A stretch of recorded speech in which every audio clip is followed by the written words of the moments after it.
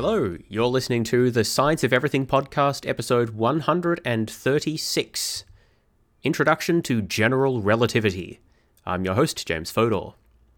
Now, this is an episode that has been requested for a very long time, and I have been meaning to do for a very long time, but it is a very complex and difficult topic, and I've had to do quite a lot of additional research, so it's been a while in the making, but here we are.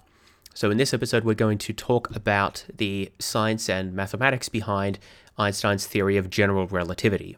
In particular, we're going to talk about the notion of space-time and how we can represent the curvature of space-time using differential manifolds.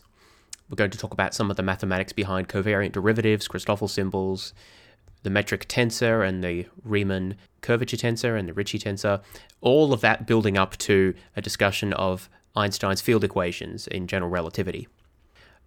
Because of this background that needs to be given, we're not going to get much of a chance in this episode to talk about the solutions to Einstein's equations, experimental evidence, and other scientific aspects of general relativity. That will be deferred to a future episode. So this is really an introduction and an overview to the mathematics and conceptual underpinnings of general relativity. Recommended pre-listening for this episode is episodes 114 and 115 on special relativity. This episode also is a bit mathematical, so if you have even a small background in calculus, that will be helpful, although I don't want to say that that's essential. Of course, the purpose of these episodes is conceptual, not in doing calculations, but I will be referring to concepts from calculus like derivatives. So if that's entirely foreign to you, it may be a little bit difficult to understand in parts. Alright, so as I said, this is going to be an introduction to the concepts and mathematics of general relativity. What we're going to do is first I'm going to give an introduction to the general idea of general relativity and what the theory is about. And then we're going to step through the mathematics needed to really understand Einstein's field equations. It's relatively easy to sort of state in conceptual terms what Einstein's field equations say in terms of the relationship between space-time and gravity. But understanding the actual mathematics behind it is quite a bit more involved. So that's what we're going to spend the majority of this episode doing. But before we get there, we need to know kind of what we're covering, and that will be the introduction part of the episode. So let's start at the beginning here. So let's talk about general relativity. General relativity is a scientific theory which generalizes the theory of special relativity, unsurprisingly, and in doing so it refines Newton's law of universal gravitation. General relativity provides a unified description of gravity as a geometric property of space-time, or four-dimensional space-time. The basic idea of general relativity is that the curvature of four-dimensional space-time is directly related to the energy and momentum content of matter and radiation in that region of space-time. Now, Einstein developed this theory from thinking about what's called the equivalence principle, which states that all objects accelerate at the same rate in a given gravitational field independently of their mass or the composition. Now, we've talked about that before. In fact, that goes way back to the very first episode of this podcast, Explaining Gravity. That's where I introduced the Newtonian theory of gravity. In some sense, this episode is a follow-on from that very first episode as well, because Newton provided a universal theory of gravitation in which each object was attracted to every other object that had a mass and would accelerate in accordance with the gravitational force applied to it. So, starting from that point of Newton's theory of universal gravitation, Einstein was thinking about the way in which different objects move or accelerate in a gravitational field. And this is something we discussed in episode 1. We know that every object accelerates at the same rate when it's placed in a gravitational field, independent of the mass or the composition of the object. Now, it doesn't appear that way because of wind resistance and other things like that, but if you ignore those and you're considering only the force of gravity, then every object accelerates at the same rate. So this idea is sometimes called the universality of freefall. Freefall meaning an object is only exposed to the force of gravity, no other forces are present. All objects accelerate at the same rate. Now, this is actually quite strange. If you think about it, it doesn't really make very much sense. Why should all objects accelerate at the same rate when they're in a gravitational field? Because after all, this is not the case for other types of fields in physics, such as magnetic fields or electric fields. If you place a given object in a magnetic field or an electric field, they don't accelerate at the same rate, independently of their mass. The rate at which they accelerate is going to depend on things like their electric charge. What's unique here is that in the case of gravity, there's actually two senses in which mass appears, or two places that mass appears in the equations. two separate conceptual notions of mass. There's inertial mass and gravitational mass. Inertial mass describes how much an object resists acceleration when a force is applied to it. Gravitational mass describes how much an object exerts an attractive force on another object that it also has mass. So inertial mass is more of a resistive property of an object. Gravitational mass is an attractive property or pulling property of other massive objects. And the only reason that we have this universality of free fall, the only reason why all objects fall in a gravitational field at the same rate of acceleration, the only reason that happens is because inertial mass and gravitational mass are actually the same. Conceptually, they're different, right? But they have the same value. All experiments show, even extremely precise ones, show that their values are equal. So the inertial mass of an object is the same as the gravitational mass. And that's why, of course, normally you just talk about the mass. You don't distinguish them because, they're equal to each other. But conceptually, they're actually different. And this is not the same for other forces, right? Because if you think about, think about an electrostatic force. You put a charged object in an electric field. So a force is exerted on that by the electric field.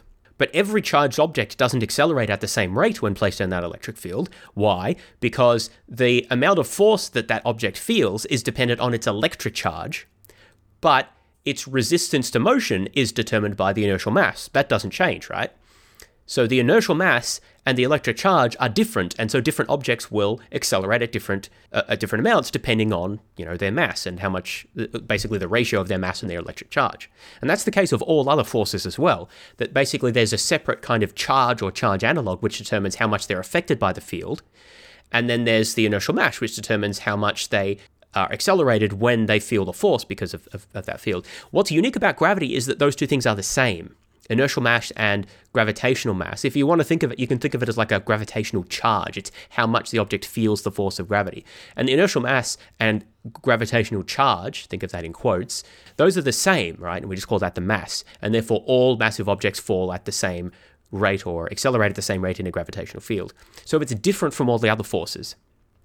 Because of this universality of freefall, because there's no difference as far as we can tell between inertial and gravitational mass, it means that there's no way to distinguish, at least in small regions, between inertial motion and motion under the influence of a gravitational force.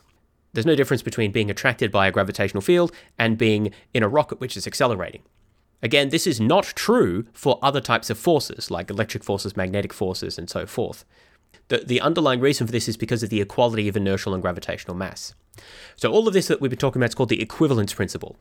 And this is what distinguishes gravity from all of the other fundamental forces or types of interaction. So if you take an accelerometer, which is a device that measures acceleration, and you pull on it with a rope, then the accelerometer will measure a force. If you pull on it with a magnet, the accelerometer will measure a force. If you put it in a rocket and blast it off, it will measure an acceleration and hence a force.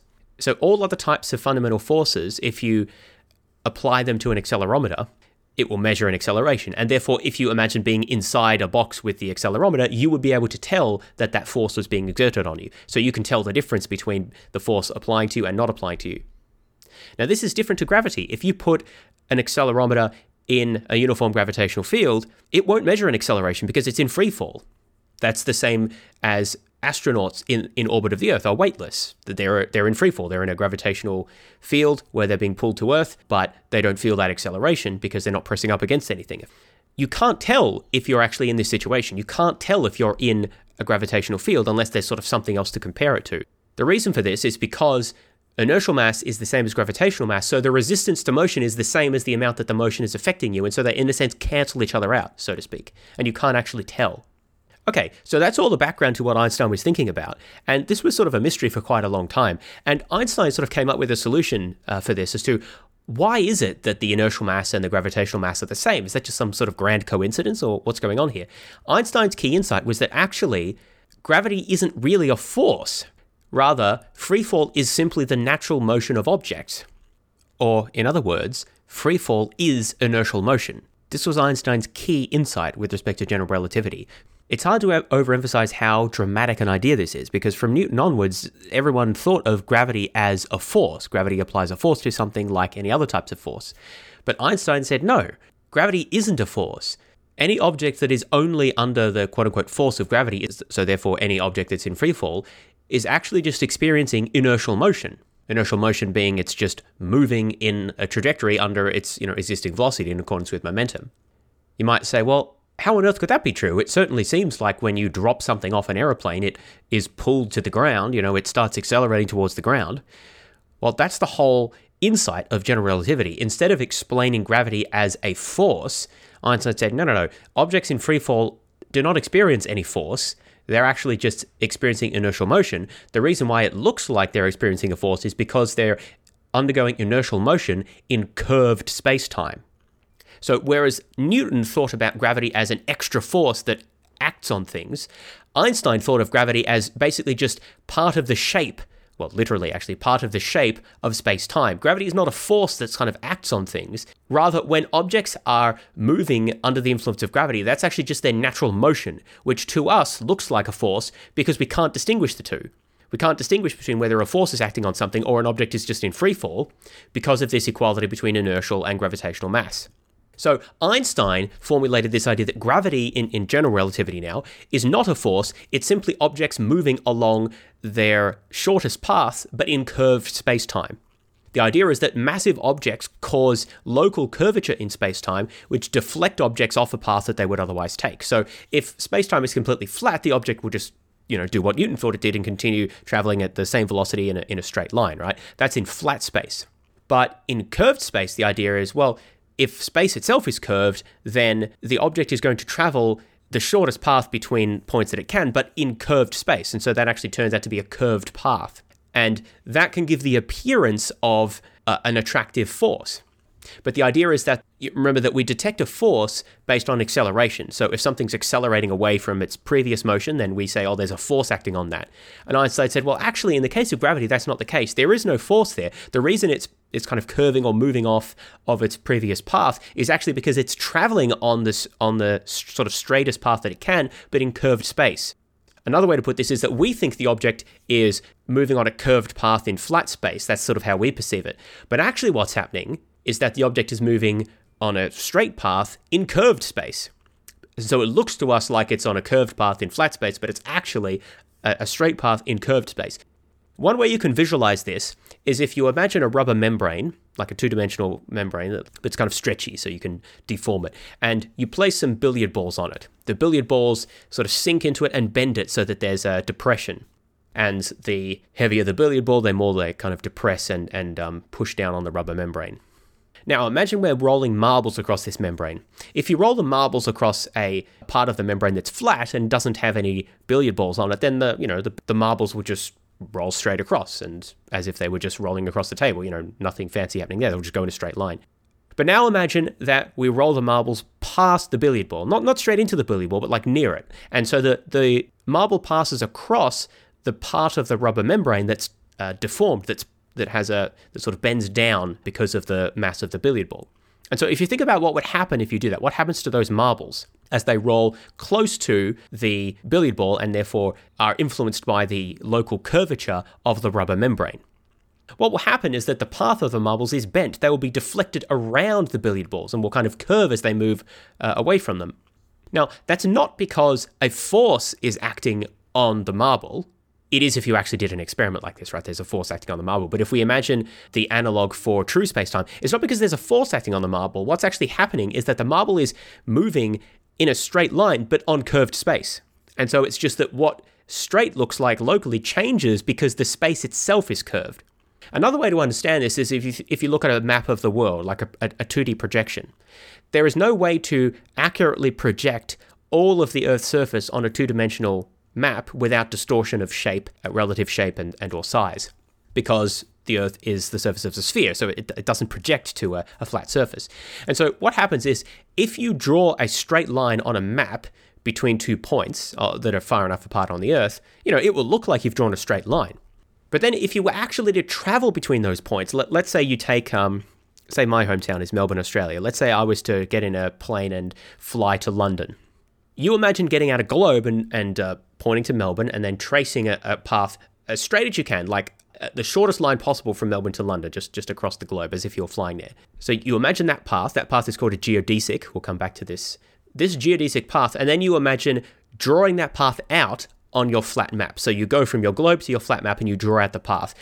the path will look curved on that flat map. It will look like you're taking the long way around. You're like, why don't you go the straight way just between, draw a straight line with a ruler on the flat map, right?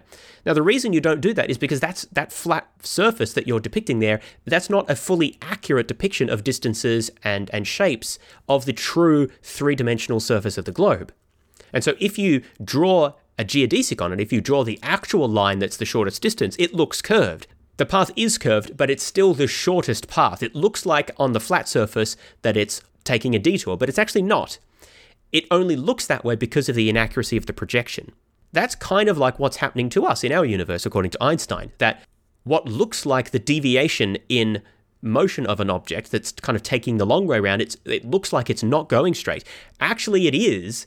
I mean, it's curving, it's moving through curved space, but it's actually taking the shortest path possible. It's just that it's taking the shortest path possible in curved space. And the shortest path possible in curved space or on a curved surface like the Earth actually looks like it's kind of a detour if you project it onto a flat surface. And so that's why it looks like there's a force that acts on the objects that moves them away from traveling on a straight line. In fact, that they are traveling straight in the sense of the shortest distance between 2 points. It's a bit tricky to talk about straight because in flat space, straight means both a straight line is the shortest distance between 2 points and is literally like straight, it doesn't curve. Whereas in curved space, a straight line, as in like without any curves, is not the shortest distance between 2 points. That's actually what's called a geodesic, which is the shortest distance, the shortest path between 2 points on a curved surface. And so according to Einstein, all objects in the universe travel along geodesics when the only force that acts on them is the force of gravity, or in general relativity, actually, no force is acting on them. They're just traveling along geodesics and traveling on the shortest path possible between 2 points in curved space-time.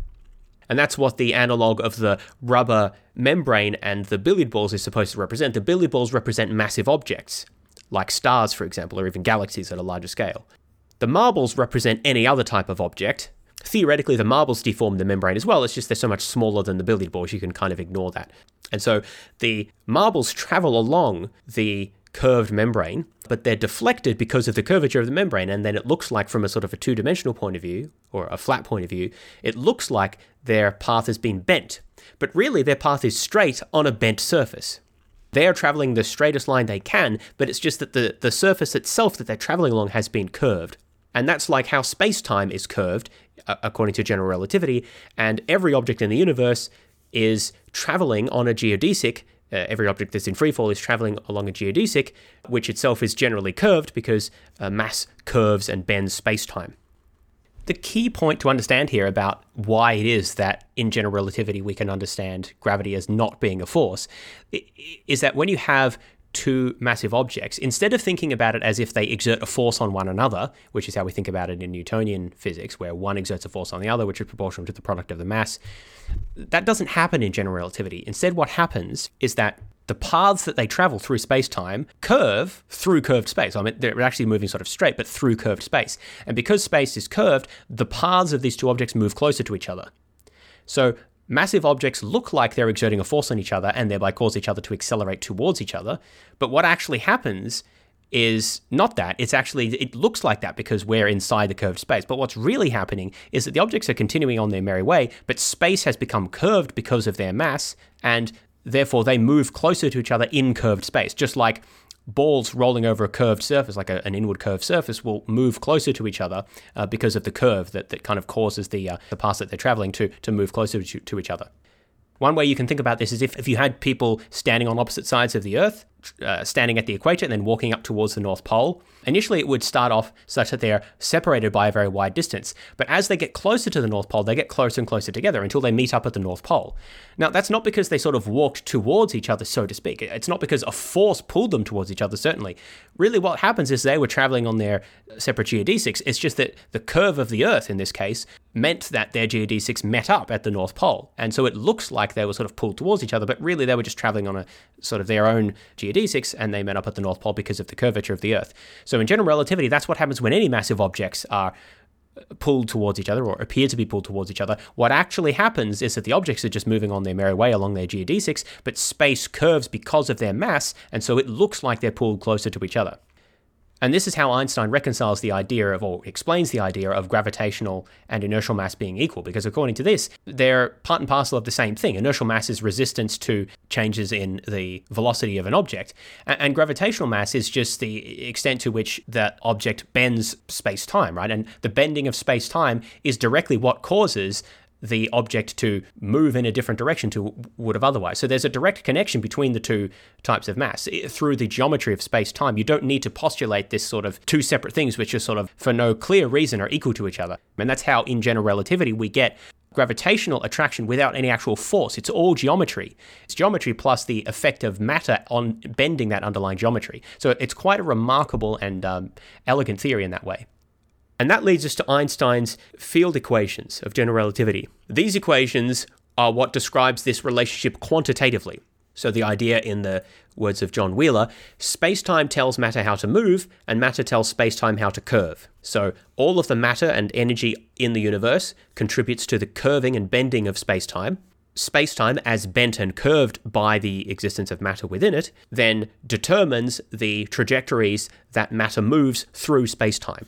Just like in our analogy, the billiard balls causes the membrane to bend or deform, and then that bent or deformed membrane changes the trajectory of the marbles that we roll across it. So that's sort of analogous to the situation here. Of course, bear in mind that in our rubber membrane analogy, the reason why billiard balls are deforming the membrane is because they're being pulled down by gravity. But in the case of general relativity, it's not like there's some supergravity that exists outside of space-time and that's pulling things into space-time. You shouldn't think of it like that. The idea is simply that matter and energy has an intrinsic capacity of bending space-time. It's not because it's being pulled by something outside of space-time. It just does that. It just bends space-time locally. So that's the idea of general relativity, and Einstein's field equations describe this mathematically. Basically, the equation is sort of fairly simple. On the left-hand side are terms that describe the geometry of space-time. And on the right-hand side of the equation are terms that describe the matter and energy content of the universe. So in a sense, that is the key concepts of general relativity. It's all about Einstein's field equations and the idea that the geometry of the universe, the curvature of the universe, is determined by the mass-energy content of the universe. And in effect, they're actually directly proportional to each other. Einstein's field equations say that the curvature of the universe is proportional to the mass-energy content of the universe. That's loosely what they say. Of course, in order to understand that, we need to understand how do you quantify the entire distribution of matter and energy in the whole universe? And how do you quantify the geometry of the whole universe? How do you do that mathematically? And how do you put them into an equation? Well, it turns out that in order to do that properly and mathematically rigorously, you need to do a lot of work. You need to have, first, a way of describing curved space-time. Then you need a way of describing smooth motion in that curved spacetime, and that requires us to be able to deploy the tools of calculus, because we need to be able to reproduce the results of Newtonian physics, which involves calculus, so we need to be able to describe velocities and accelerations and things like that. In addition, we need a method for computing distances in curved spacetime. Distances are kind of easy in flat spacetime, but they become more difficult in curved spacetime, so we need to have a method for doing that, and that's something called the metric, which we'll talk about. Then we need a way to formally describe the curvature of space-time. It's easy enough to talk about it in vague terms and make analogies like to a rubber sheet or to the curvature of the Earth as a sphere, but obviously we need a rigorous way of mathematizing that for the universe as a whole. We then need a way to describe the matter and energy content of space-time as a whole. And finally, we need an equation that relates them to each other. I've kind of already mentioned that. The equation is pretty simple. It just says, again, a bit loosely, but it says that the curvature is proportional to the matter and energy content. There's a constant of proportionality in there. But we also need some justification for that equation, and there's a few finer points there as to how where it comes from and exactly how it's constructed. So these are all the mathematical ingredients that we need. We need to define space itself. We need to explain how motion works in that space. We need to explain how curvature works, how distances work. We need to explain matter and energy and how to quantify that, and then we need to relate them in an equation. So that's what we're going to do. That's what we're going to talk about for the rest of this episode. Obviously, I'm only going to give you a general introduction to the mathematical concepts behind what we're doing here. We're not going to go through calculations and things like that. That's too difficult for an audio podcast, and that's not really the point of the show. But hopefully it will give you some idea about what's happening and a bit of a deeper insight into Einstein's field equations, and also it might be useful as a starting off point for further study of your own into general relativity, if that's something that you're interested in. All right, so let's go through the list that I mentioned of sort of key ingredients that we need in order to mathematize this, at the moment, sort of vague notion of the curvature of space-time is equal to or proportional to the matter and energy content of space-time. Well, the first thing that we need is a way to describe curved space-time. Now, I've been talking about space-time without really explaining what I mean there. I'm leaning a bit on the previous episode we did on special relativity, so maybe have a look at that if you're a bit unfamiliar with this idea, but I'll just reintroduce it briefly. The idea here is that we think about space as having 3 dimensions, and then we think about time as being something separate to that. But in special relativity, and especially in general relativity, we kind of get rid of that idea for the most part, and we just think of them as being part and parcel of the same thing. So we don't have 3 dimensions of space and 1 of time. We have 4 dimensions of space-time, and they're all part of something called the space-time manifold. I think the easiest way to think about this is that a manifold is a sheet. Now, that's not quite right, because a manifold doesn't have to be 2-dimensional. You remember I mentioned the rubber sheet analogy, so that would be a manifold in that context, but that's 2-dimensional. That's a 2-dimensional manifold. In general relativity, we're interested in 4-dimensional manifolds because there are 4 dimensions, 3 of space and 1 of time.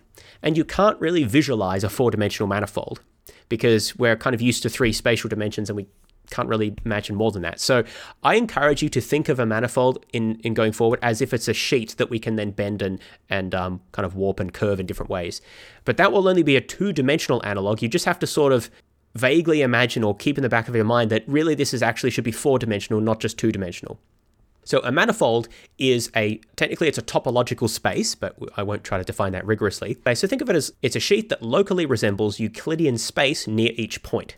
Euclidean space is just flat space. So basically the idea is I want to be able to describe curved geometries, but I want to ensure that locally, like if I get near enough to each point, it looks flat. Now, that might sound a bit trivial, like, well, doesn't everything kind of look flat if you zoom in enough? Technically not. There are if you know what a fractal is, that's an example of something that no matter how much you zoom into it, it never looks flat or smooth at least. But what we're interested in here is a topological space, so think of it like a sheet, but in more dimensions, which can be bent and warped and curved globally, but if you zoom in close and close enough, it looks flat. Now, the Earth is a great example of this. The surface of the Earth is obviously a sphere, right? So it curves around, and so it's very much not flat. But locally, as human-sized people walking around Earth, it looks flat locally, right? So this is a good example of a manifold. The reason we need it to be locally flat is so we can apply some of the tools of mathematics and calculus and things like that. We have a nice ordering and arrangement of points in space. All right, so far so good. So there's a concept of a manifold from geometry. We can topology specifically, we can kind of grab that. But what are we going to do with our manifold? A manifold so far is basically just think of it again as a sheet, which locally is kind of flat. But so far we don't have any way of describing motion along or through that sheet. Because remember, what we ultimately want to be able to describe is movement through this manifold, movement through space-time, right? That's the whole point. We need dynamics. We need to be able to describe objects and particles moving through it. So we need to introduce some more formalisms here. We need to make more assumptions with our mathematics. And what we're going to introduce is the ability to do calculus on this manifold. And this makes it what's called a differentiable manifold. That just means it's a manifold where you can do calculus, where you can take derivatives and things like that. For those of you who do not know what a derivative is essentially a way of describing rates of change. So velocity is a good example of a derivative. If you imagine describing the position of, let's say, your car at different times in the day, you might describe it as, displacement probably is a better way to describe it, you might describe it as located at 0. Say your house is 0, right? And say your work is 100 away from that. Sometimes in the day, your car might be at 0.0, sometimes it's at 100, sometimes it's at 50. It changes over time, right? If you take the derivative of that sort of series of displacement values, what that's telling you is the rate of change of the position of your car, or in other words, the speed of your car. How fast is it moving? Sometimes the derivative will be 0 because it's not moving anywhere, and then sometimes the derivative is positive. So derivatives are just rates of change, and if that's still too abstract, just think of it as a velocity. Derivatives don't have to be about position as such, but that's sort of useful for us because most of the calculus we're interested in relates to movement of particles or objects through space-time, and so that's about velocity anyway. So we need to introduce additional formalism that allows us to do calculus and talk about rates of change and velocities and accelerations and forces and all of that cool stuff. We need to be able to do that in this curved manifold. Now, you might just sort of think, okay, well, we know that this manifold is locally Euclidean, which means it's locally flat, so why can't we just do calculus like we do in ordinary flat space, like how Newton did it, right? He assumed everything was flat, so what's the problem here? Why can't we just, take our derivatives of our functions and describe how particles move over time? Well, you can sort of do that, but there's a catch. And the catch is, now the manifold is curved. We're not just dealing with nice, easy, flat Euclidean space. We're dealing with curved space-time. And that makes things a bit more complicated. To understand why, I think the easiest way to understand this is, again, to think of the example of the curved surface of the Earth. So think of a sphere. Imagine that you are standing at the North Pole and you've got a spear.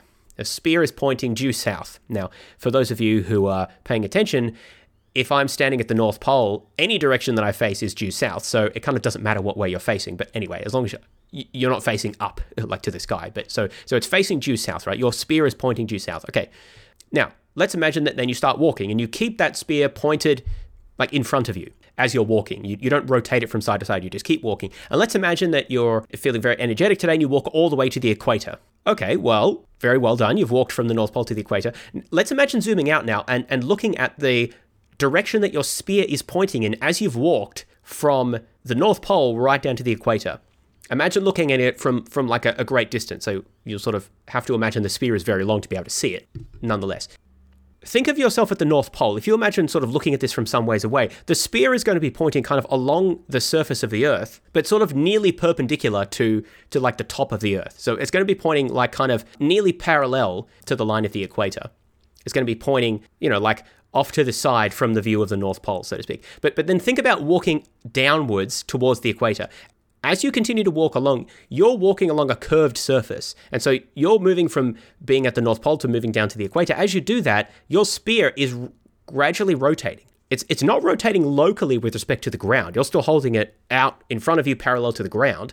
It's just that because the Earth itself is curved, over long distances, your spear is actually going to be pointing in a different direction. When you get to the equator, it's actually going to be pointing down, right? Imagine that you've actually got now that your globe in front of you, and you can actually do this, right? Imagine, you place your index finger pointing sideways at the North Pole, and then just slide your finger along the surface of that globe until your finger is pointing downwards, right? It'll be on the equator. The point of all that is that the direction that your finger is pointing, or that the spear is pointing, if you're imagining the person walking, it changes, right? It starts off pointing kind of side to side from the perspective of the North Pole until it's pointing up and down from the perspective of the North Pole. It's pointing like from north to south because you're now at the equator and that the arrow is pointing downwards.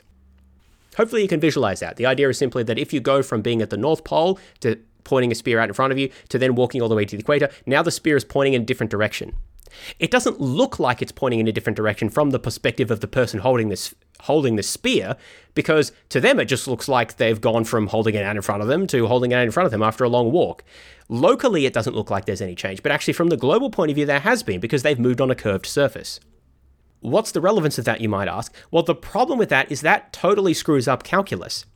Because the whole issue with calculus is being able to describe precisely in some kind of overall coordinate system how the position of an object is changing. But we can't do that here because in what looked locally like we were just sort of moving in a straight line, actually it turns out we were curving and something was bending, right? That the spear's now pointing in a different direction.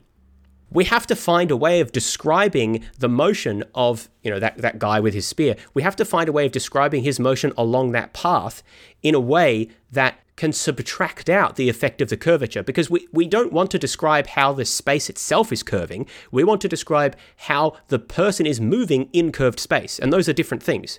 See, in flat space is flat, so space doesn't curve, it doesn't move, it doesn't change. So we don't have to worry about this normally. But now that we're working in curved space, there's two different things going on. When I move from one position to another on, let's say, the two-dimensional surface of the Earth, there's two different things that have changed. One is that I've changed position and maybe I've changed direction I'm facing, I can move around and so forth. But the other thing is that the space itself has changed because it's curved, right? It's different to what it was before. So we have to kind of factor those two out from each other or separate them out from each other. There are ways of doing this mathematically. I won't try to describe sort of the derivation of this because it's a bit too complicated for audio only. The point, though, is that we have to do more mathematical work and introduce something called the covariant derivative. If you are familiar with regular calculus, you know what the derivative is, right? You dy dx, you take the derivative and you compute stuff. The covariant derivative is like that, but with extra steps, because it incorporates the fact that the space itself has changed as you've moved from one position in it to another. Space itself has curved, so you have to factor this in when an object moves from one position to another. The object might have moved or changed or rotated, but it's also possible that it's just space that's curved, and you need to separate out those two effects.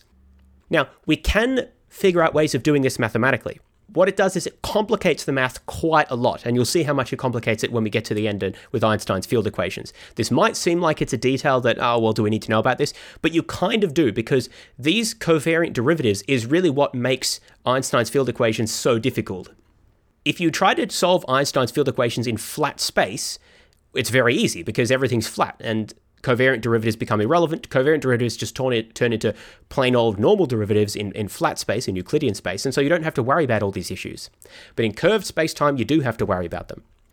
And in particular, in order to actually compute this covariant derivative, this basically think of it as like curvature-adjusted derivative, you have to introduce this mathematical construct called a Christoffel symbol. Christoffel symbols are just numbers, or they're actually functions of the coordinate system, but you can just think of them as a whole bunch of numbers.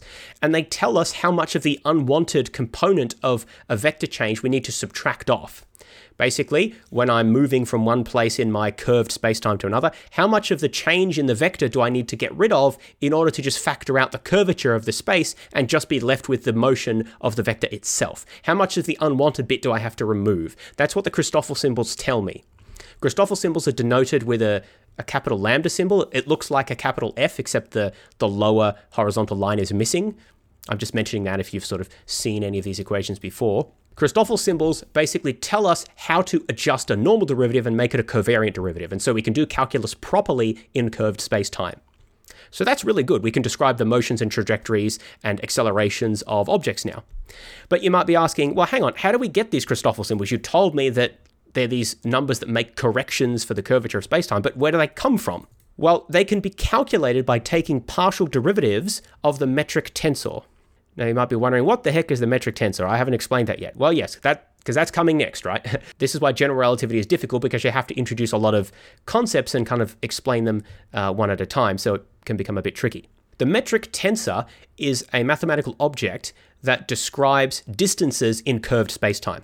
I'll say a bit more about that in a moment, but the metric tensor is crucial. It's at the heart of general relativity. And so it's a very important concept to be aware of. And what we'll see later is that, in fact, pretty much all of this stuff on the left-hand side of Einstein's field equations, remember, that's the equations that relate the curvature of spacetime with the matter and energy content of spacetime.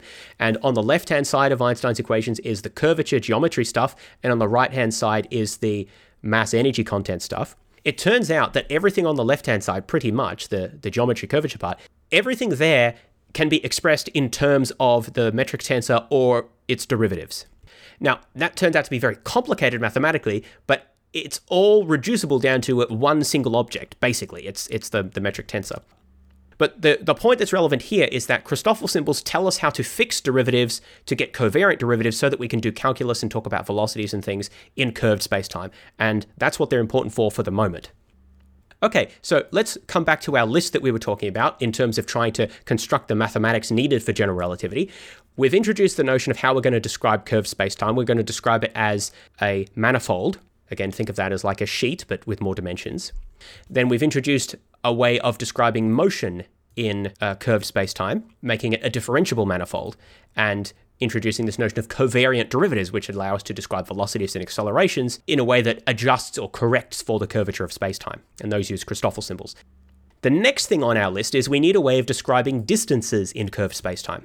Now, distances are easy in flat spacetime. I mean, you can just, grab a tape measure, so to speak, or something that is equivalent to a tape measure and measure the distance, right? But as you might have guessed, it's more complicated in curved spacetime.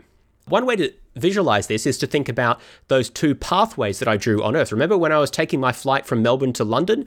If I measured the length of that pathway on my globe, drawing the path on my globe, which curves around from one to the other, if I measured the distance of that pathway, that's going to be very different to if I draw a straight line on my flat map with a ruler and then measure the length of that. Those paths are not going to have the same length, because basically one is incorporating the curvature of space and the other one isn't. And of course, there are many other ways that space-time can be curved. I've been using the example of a sphere because that's sort of easy to understand. But in fact, there are many, many other complicated types of geometries it can have as well. So we need to have a way of adjusting distance measurements and making sure we compute them properly to incorporate the fact that space-time itself is curving. And that is what this metric tensor does. The metric tensor is pretty much the central object in general relativity when it comes to the curvature of spacetime. It describes the local geometry of spacetime, so it describes how it's curved. It describes the shape of spacetime. Differentiable manifolds don't have to have a metric tensor. Like, you can do the maths of differential manifolds, but without introducing this idea of a metric tensor. A metric tensor is additional mathematical structure that we're just going to suppose, we're going to demand or define that this structure exists on our differentiable manifolds so that we can define distances and angles. And that's useful because we think that, well, in order for this theory that we're constructing to be useful of the real world, to be able to do physics, we're going to need to be able to define distances. So we need to have a metric tensor that allows us to do that. The metric tensor is commonly written as a 4x4 matrix. The reason it's 4x4 is because there are 4 space-time dimensions, 1 of time and 3 of space. And it's a 4x4 matrix essentially because it describes the amount, very loosely you can think of it as describing the amount that each dimension kind of bends in or affects or interacts with all of the other dimensions. So that's why it's 4x4. Each dimension in terms of each other dimension. The metric tensor is symmetric, which means that it has 10 independent components. This is important because the metric tensor fully describes the geometry or the curvature and the shape of space-time. So theoretically, of the whole universe. Now, you might be thinking, how can you possibly describe the shape of 4-dimensional space-time, the whole universe, with just 10 numbers in our metric tensor? That's a very good question. There's a few ways to answer this depending on the way you look at it. One way to look at it is, well, you can't really, and so anything that we do is really just going to be a very crude approximation of the general overall shape. We're going to abstract away from all of the specific little details of this galaxy here and this galaxy there. No, we're looking at like overall shape. Another way to think about this is, theoretically, and this is sort of the deeper insight, I think, theoretically those 10 numbers would be enough to describe the overall metric tensor for the universe, assuming general relativity is true. But the thing is, the metric tensor is not just a 4x4 matrix of numbers. Each of the components of the tensor, in general, is going to be a function of the parameters that specify where we are in space-time. So there's different coordinate systems that we can use to describe our position in the manifold. An example of a coordinate system that should be familiar to everyone is your x and y coordinates, your Cartesian coordinates of the simple two-dimensional graph, right? Y is how far up you are, and x is how far side to side. So those are 2 coordinates, 2 numbers that you need. And you can imagine having a matrix in which you write, in this case it would be a 2x2 matrix, right? Because there are just 2 dimensions, in which each of the 4 elements of that matrix was a function of those coordinates. So each element in the metric tensor is not going to be literally a number, it's actually going to be a function of space-time coordinates. And so theoretically, that could be a very, very complicated function. It could be a function that has lots of little blips and blobs and complicated shapes, and you can imagine it doing all sorts of weird and funky things. In practice, of course, it's going to be very difficult, basically impossible to know what that true function of the true metric tensor should be for the real universe, because it's going to be incredibly complicated. I mean, theoretically, any massive object will have an effect on that, and so each little proton is going to cause the tiniest little bump in it, and there's no way you can actually describe that accurately. So we approximate, we compromise, right? And we'll talk about some actual real solutions to Einstein's equations that are actually sort of feasible and can be computed. We'll talk about that in the next episode. We won't have time to get into that here. For our purposes, you can think of the metric tensor as a bunch of numbers, although really they're functions of the coordinate system. But if it's easier to think of them as numbers, then just think of them as numbers, especially because in simple coordinate systems or in simple geometries, like flat space, for example, they are just constant numbers. So if space-time was completely flat, if it was as Newton thought of it, then the metric tensor would just be a diagonal matrix of 1s. So that means that you have 1s down the diagonal and everything else is a 0. That means it's nice and flat, and no dimensions affect or curve into or interact with the others, and everything's simple. And in a space like that, you kind of don't even need to worry about the metric tensor because it doesn't really tell you anything. When the metric tensor becomes relevant is when space starts curving, and then things start to become complicated, and now some of these elements start to become non-zero or not different to 1. Okay, so we introduced this idea of the metric tensor. The metric tensor is this 4x4 matrix the elements of which are functions of the coordinates of space-time. So in theory, they can be very complicated, but in practice, we usually assume they're fairly simple so that we can actually solve the thing. And this metric tensor tells us the shape, the overall shape of space and time. Now, there's one very important aspect of the metric tensor which I haven't mentioned, and it actually applies to other mathematical objects that we've been talking about as well, such as covariant derivatives and velocity vectors, which I haven't really gone into detail, but we can talk about velocity vectors as describing the velocity of a particle located at some position in space-time. Now, all of these concepts, the covariant derivatives and velocities and the metric tensor itself, all of these things need to be true of the universe independently of the way we describe the universe. Now, what I mean by this is that there are different ways of describing the same thing mathematically. A good way to explain this is to think about the position around the circumference of a circle. Now, you can describe that using xy coordinates. You can say I'm this many x units and this many y units, and this is a position on the circumference. But a different way of describing that would be to use what are called radial coordinates or polar coordinates. So in polar coordinates, you don't specify an x and a y. You don't specify an up and a down. You specify a radius, which is a distance away from the center, and then you specify an angle, which is how far you've rotated around. Now, maybe you don't have to think about this, but any position on two-dimensional space can be described either using polar coordinates or using Cartesian xy coordinates. You can do it either way. It doesn't matter, up or down, or basically distance away from the middle and then angle around. It gets you the same answer in the sense that you can always describe the same positions. It's not like one can describe some, but it misses out on some others. No. They're both just as good. They both get the job done. The difference between them is just that the actual numbers that we get are going to be different, of course, because in one we're dealing with radius and angle, the other we're dealing with x and y. So the important point here is to understand that the coordinate system, the formalism that I use to describe something, is different from the thing itself. The position of something in space-time, or its velocity for that matter, is not affected by the coordinate system I use to describe it. And so when we're constructing our formalism for velocity and distances and everything in space-time, you better be sure that this formalism gives the same answer regardless of the coordinate system that I use. If I choose to use Cartesian coordinates, x, y, or polar coordinates, or some weird coordinate system, I mean, there's really an infinite number of coordinate systems you could use. You could come up with whatever you liked, really. You could say the number on this diagonal and that diagonal, like whatever you want. The point is, the answer should not be affected by the coordinate system that you choose. Because if it does, then that's, well, which one's right? We'd have to go and experiment and find out. So we want to ensure that the formalism kind of builds it in automatically such that regardless of the coordinate system you use, the answer is the same. And getting the same answer regardless of the coordinate system is called invariant, right? So it's invariant to the coordinate system. It stays the same regardless of the coordinate system you use. It gives the same answers. Some of the details of the calculations may look different, of course, but the answer will be the same. It's just like if you measure velocity in meters per second or you measure it in feet per minute, right? Those units are different, but the answer should be the same if I ask you how long is it going to take to get there. If you convert the units, the calculation may be different, but the end answer should be the same.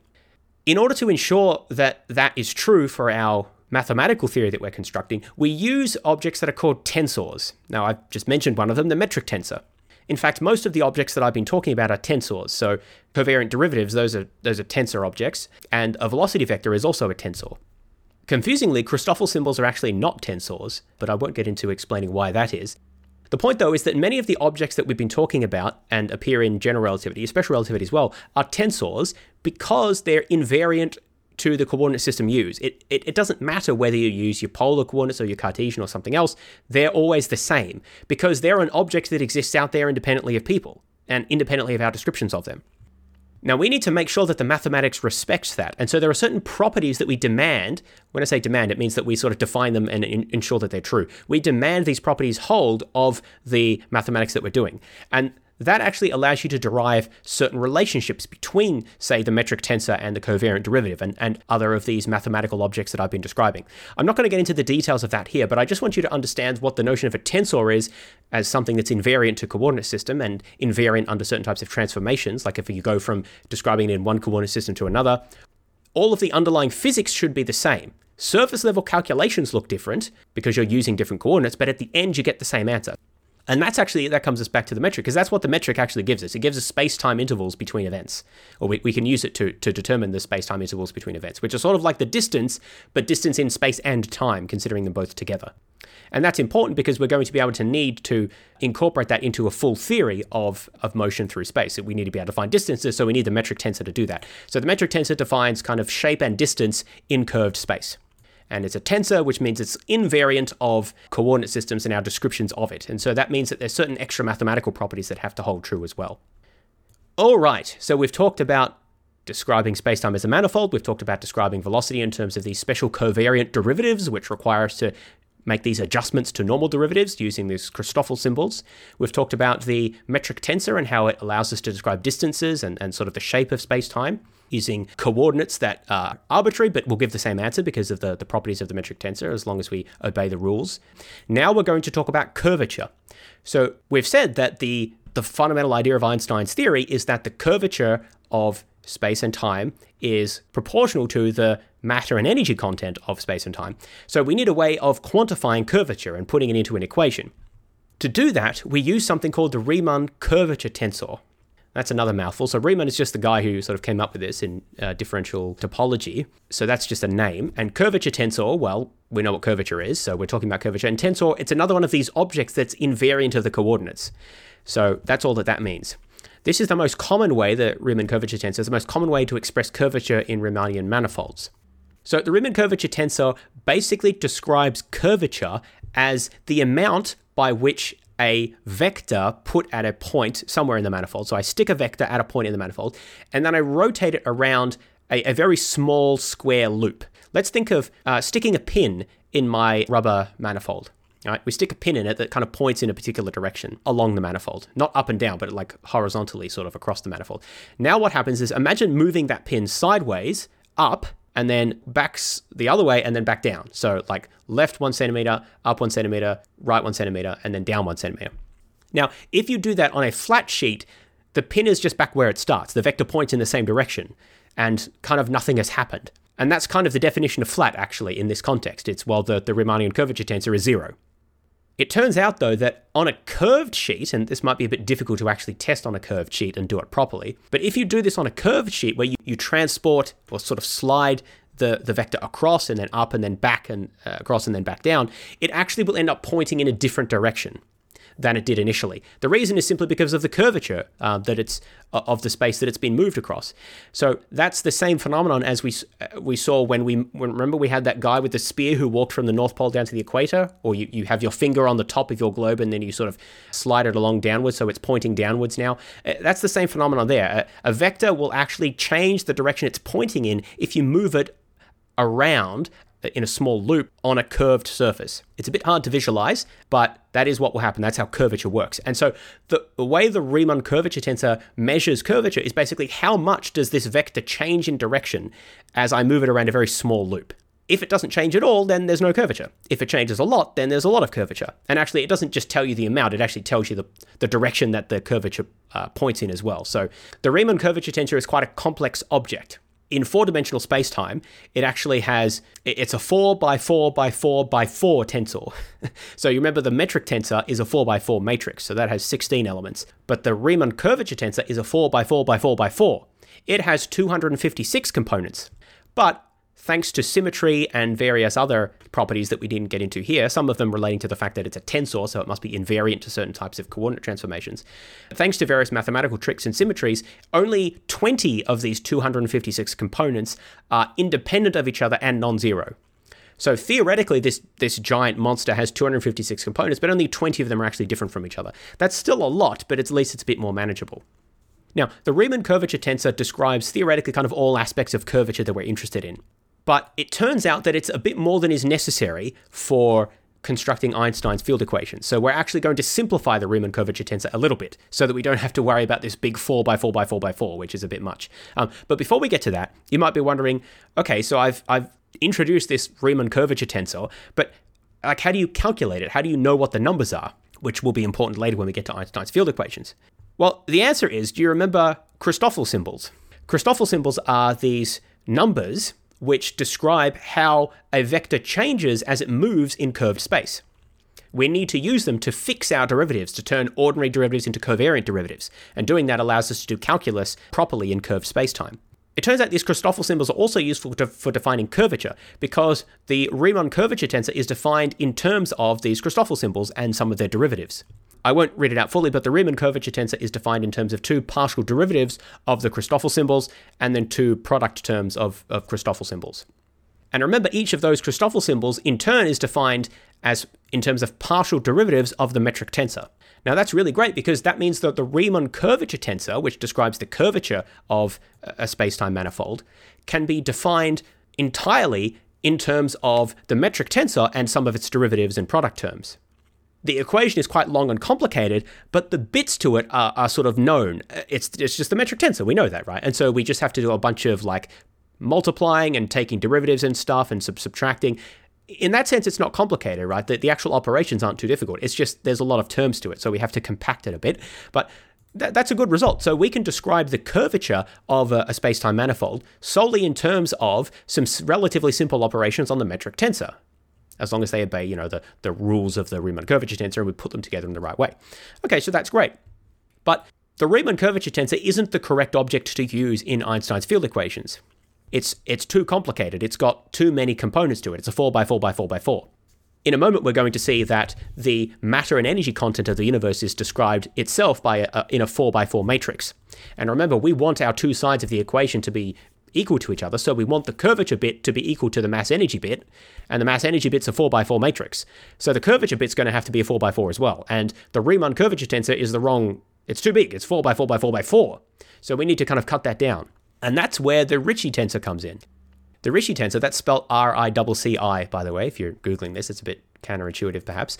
The Ricci tensor is found by contracting two of the indices of the Riemann curvature tensor.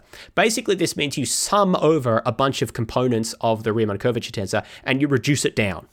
You reduce it down from 4 to only 2 indices. So now it goes from a 4x4x4x4, that's the Riemann curvature tensor, we reduce it down to just a 4x4. So just a 4x4 matrix. That's the Ricci tensor. That's much more manageable. The Ricci tensor describes the curvature of space-time.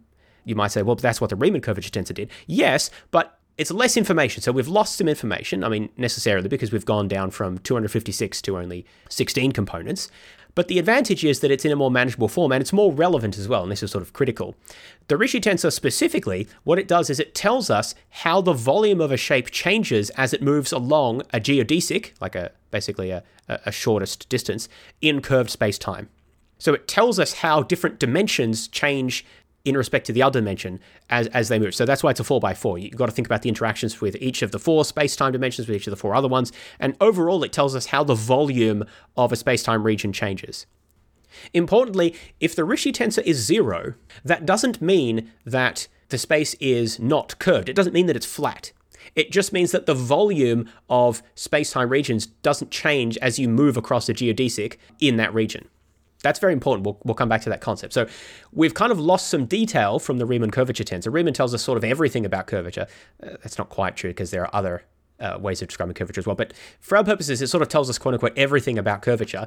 The Ricci tensor doesn't tell us everything. It actually loses some parts, but it tells us the relevant parts, the crucial parts, and it's sort of more manageable. And it turns out to be the really crucial one in order to fit into Einstein's equations. Now, you may be wondering, well, I just told you that the Riemann curvature tensor is defined in terms of the Christoffel symbols and some derivatives, but what about the Ricci tensor? How do I get that?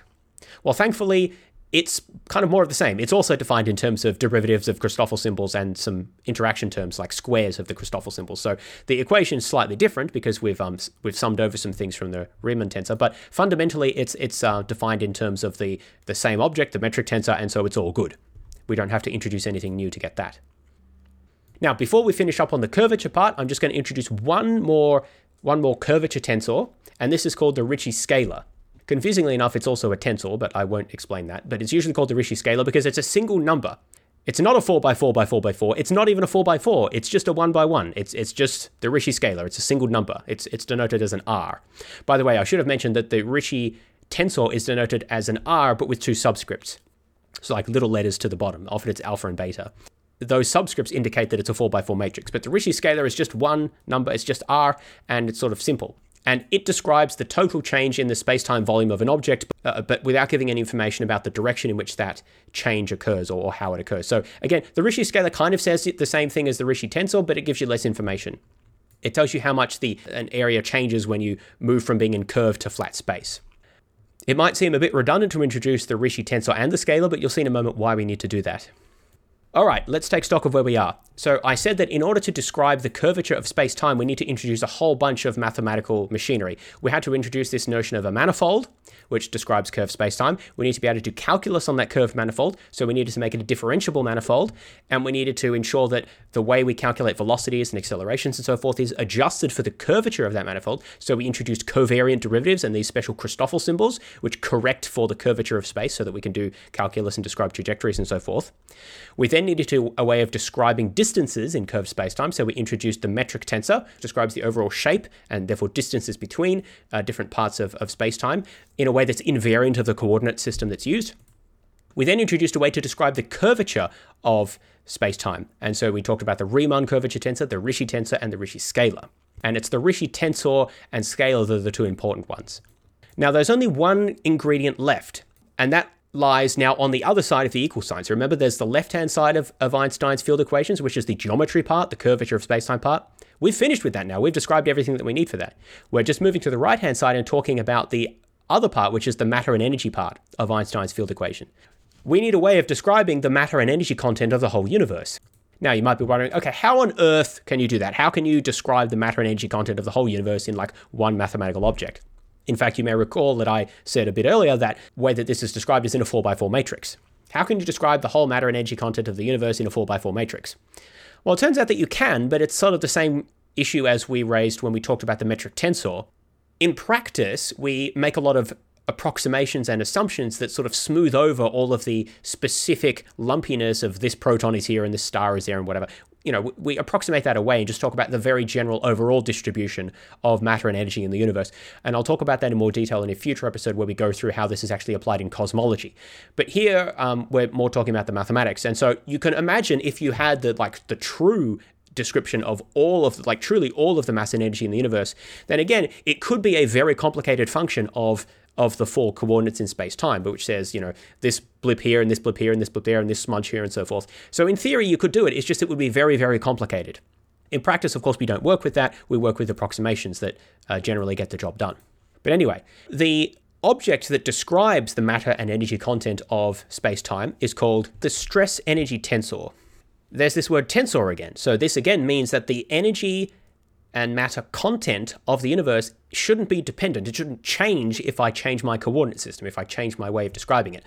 This object is a 4x4 matrix, or can be written as a 4x4 matrix, which describes different aspects of the energy and matter in the universe.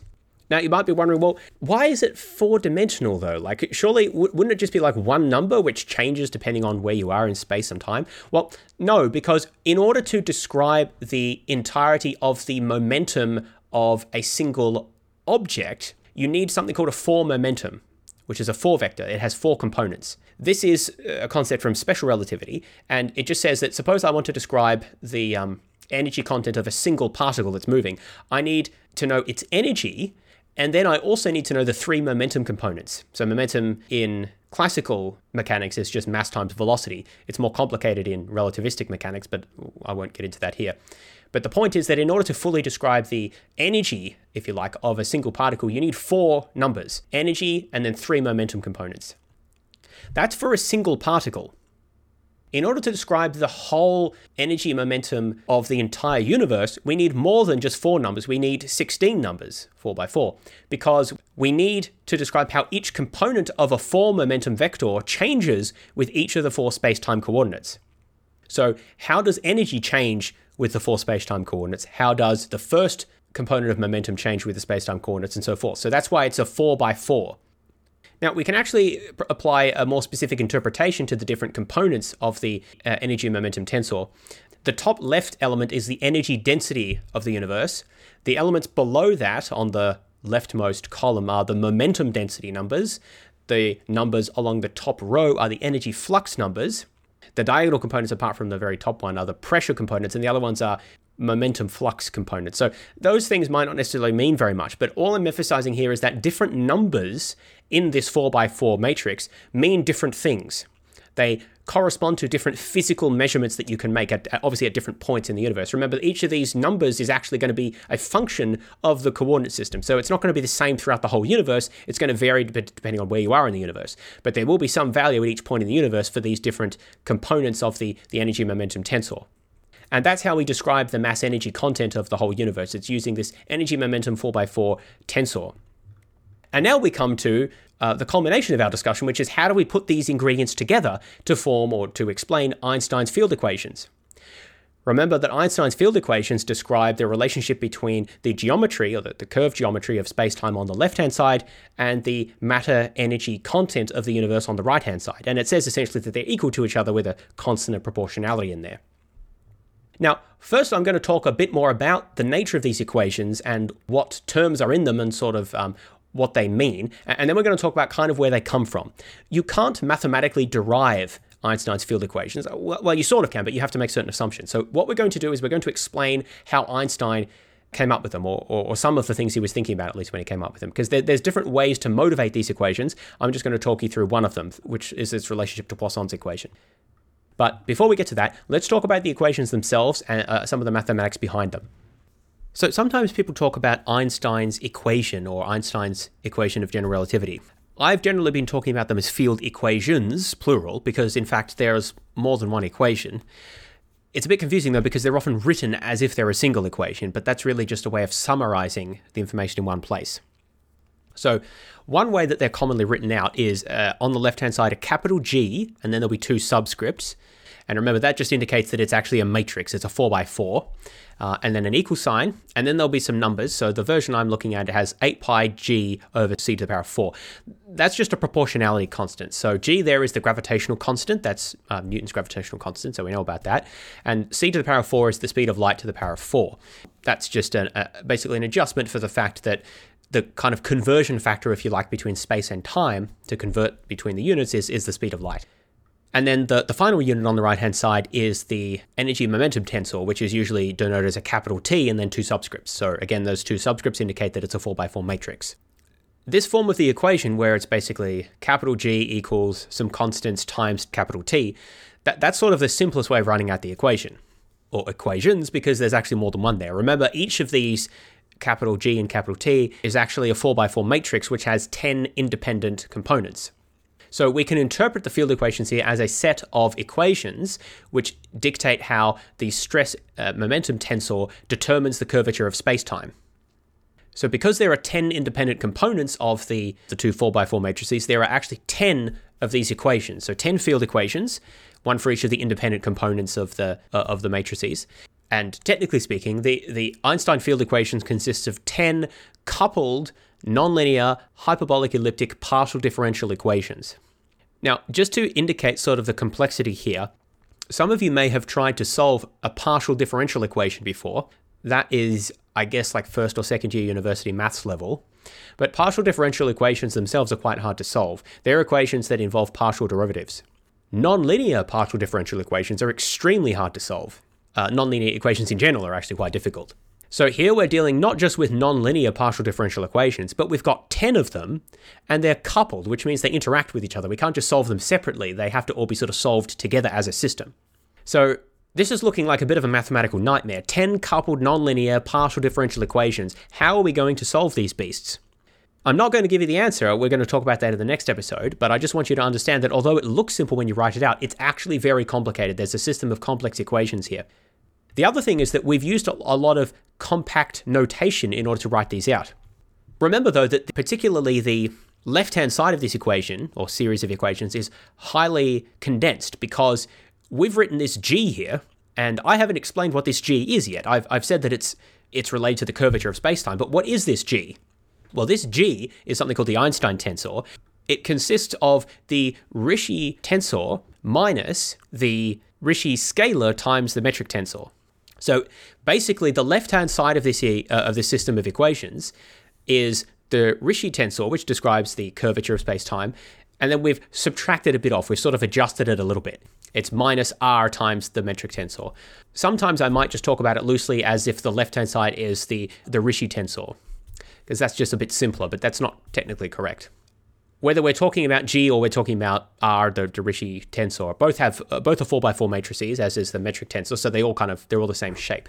Now, if we think about, well, what is this Rishi tensor? The Rishi tensor is defined, if you recall, in terms of these Christoffel symbols and their derivatives. And Christoffel symbols, in turn, are defined in terms of the metric tensor and its derivatives. So what we can do is we can actually write out the Einstein field equations fully in terms of just the metric tensor, which is the fundamental object of interest to us, because it describes the shape of space-time. Now, if you do that, if you write out these equations without using R or without even using Christoffel symbols, but purely in terms of the metric tensor and its partial derivatives, you end up with an extremely complicated expression which has 10 different terms in it. And each term here has like a couple of these g's, so a g is the metric tensor, and then there's some partial derivatives, and the partial derivatives can change position depending on what you're differentiating, and there's some constant terms and fractions and things. I won't try to describe the full equation, but the point is, the way that you often see the Einstein field equations written out is like capital G equals constants times capital T. Or even if you see it written in terms of the Rishi tensor, which is like capital R minus big R times the metric tensor, even if you see it written out like that, that's still a gross simplification or summary of what's actually going on, which is all of these different partial derivatives of the metric tensor.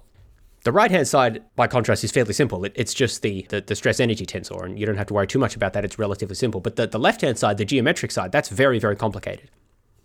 So let's bring this together. What do Einstein's field equations actually do? Like, what are they mathematically? What they are is a series of literally hundreds, if you fully write it out with all of the components, which I haven't even tried to explain here. If you fully wrote it out, there are literally hundreds and hundreds of different derivatives of the metric tensor and combinations of derivatives added up and subtracted in various complicated ways. Literally hundreds of them. Those hundreds are sort of separated out into 10 interacting but separate equations. So they're coupled equations, but they're separate from each other. 10 equations which have hundreds of terms of the metric tensor and its derivatives. And those are all equal to different components of the stress energy tensor, which describes the matter and energy content of space. So, as I sort of mentioned before, actually solving these equations is extremely difficult, and I won't explain how we do that until the next episode, but I just want you to understand what the Einstein's field equation is sort of mathematically and what it kind of means, because it looks sort of simple, but buried under that is actually a lot of complexity. Now, before finishing out, I just want to give you a flavor of how it is that Einstein came up with this. So you might be wondering, well, I've just been telling you about these field equations, but I haven't really explained how we know that these are true, or like how do we know that these correctly describe the way that the universe actually is? Well, one cop-out answer is to say that they've been validated by experiment, and so we just sort of trust the experiments that they've sort of validated the predictions of the equations. That's certainly a big part of it, and we'll talk about experimental evidence in favor of general relativity in a future episode. But there's more to it than that, because there are plausibility arguments that can be given. When Einstein was developing these, he didn't have any experimental evidence for it. I mean, there were certain observations that he pointed to, but fundamentally, his argument was based on his sort of geometric intuition and arguments by analogy from different areas of physics, and the fact that it kind of made sense of certain phenomena. And it was a generalization of things that were known in Newtonian physics. So let me try to articulate a little bit of that now as to how he came up with this and why we might even suspect that this equation would be correct. Like, come on, why would you just equate the Rishi tensor with the stress momentum tensor? Like, what do those things have to do with each other? Why would that have anything to do with the curvature of space-time? Well, here's an argument that maybe lends a bit of plausibility to that. It doesn't prove it, but it helps you to understand why Einstein thought this in the first place. We're going to start with something called Poisson's equation. Poisson's equation is a way of describing, it can describe different things, but in this context, it's Poisson's equation for gravitation. There's different applications of Poisson's equation, but here what it means is that we have this idea of a gravitational field, which describes, in a sense, the potential, you can think of it as the potential energy of any massive object placed in that gravitational field. Poisson's equation says, loosely, it says that the second derivative, so you take the derivative twice, the second derivative of the gravitational field is equal to the density of matter inside that region. This is actually a way of formalizing Newton's theory of gravity. We don't often talk about it by that. Often you talk about it in terms of the force equation. So the gravitational force between two massive objects is equal to the product of their masses divided by the square of the distance between them, and then there's some proportionality constants. But that's the way it's often taught, and the way I discussed it way back in episode 1. But another way you can say the same thing is to use Poisson's equation. Now, Poisson's equation basically says that steeper the slope of the potential energy of the gravitational field, the steeper the slope, the more matter is contained in that region. And that kind of makes sense, right? Because it's just a way of saying that massive objects generate a gravitational field around them, just like charged objects generate a charged field around them. And the more massive they are, then the steeper the field is. Like the more quickly the field changes. You can imagine like a hill, right? The steeper the hill is, the more rapidly your potential energy is changing as you go up the hill, because you're not climbing it steeper, versus if it's shallower, then your potential energy doesn't change as much. So that's kind of what Poisson's equation is telling us here. In again, this is just purely Newtonian, no curvature or anything. The sort of steepness of your field, the rate at which your gravitational field changes, is directly proportional to the mass density in that area. Now, what's interesting about that is that if we take this equation and compare it to the Einstein field equations that we've been working with, it turns out that Poisson's equation for gravity is actually one of these 10 equations that we've been looking at. So in other words, this mass density component is actually the top leftmost component of the Ricci tensor under certain additional assumptions. This is part of something called Newton-Cartan theory, which we're not going to get into. It involves some extra simplifications which treats time as separately from space. So I won't try to explain that here. All I'm trying to get across is that with certain extra assumptions and approximations, you can actually show that the Poisson's gravitational equation from pure Newtonian mechanics is kind of like one bit of the overall 4x4 matrix, one like component of the 4x4 matrix of Einstein's field equations. So Einstein was sort of looking at this and thinking, that's interesting. What if instead of saying that it's just these one component of the Ricci tensor, which equals one component of the stress momentum tensor, what if I say the whole tensor is equal to, so the whole Ricci tensor is equal to the stress momentum tensor? So instead of saying one bit of the tensor is equal to another bit of the tensor, say that the whole tensor is equal to the whole other tensor. There's numerous advantages of this, apart from sort of generalizing it, describe the interaction over all of space-time. It also allows it to be invariant, because a single component of a tensor is not invariant. You can think of time dilation and length contraction as an example of this. Space and time individually can change depending on your reference frame. But the whole tensor itself, the whole Ricci tensor or stress momentum tensor, those tensors don't change, they're invariant. And so if you equate the whole tensor to the other whole tensor, then that actually can describe something that will be invariant across reference frames and across coordinate systems as well. And that's important in describing something that's going to be true, for all reference frames and for all coordinate systems.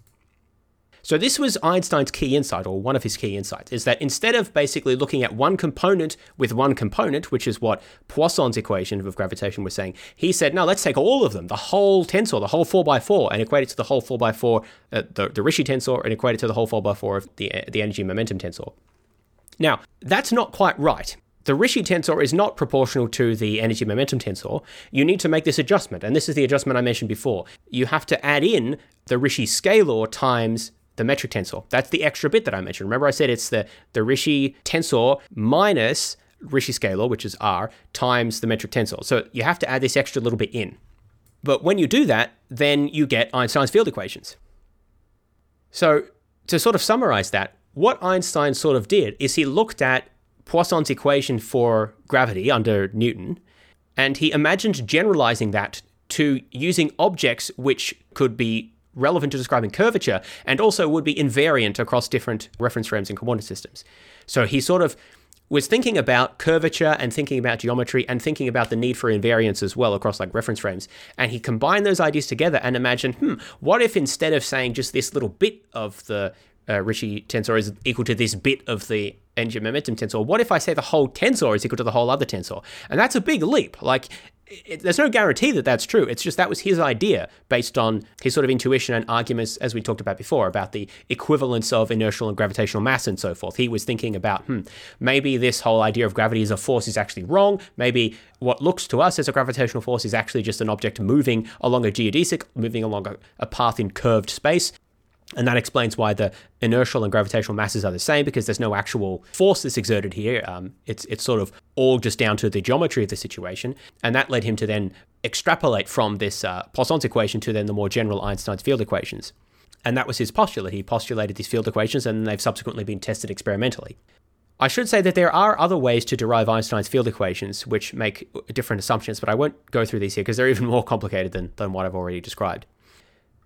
One final thing you might be wondering is, well, how do we know that these are the right equations? Even if Einstein made an informed guess, and even if we've, validated it experimentally, maybe there are other equations that give us similar predictions in some cases, but like different in others.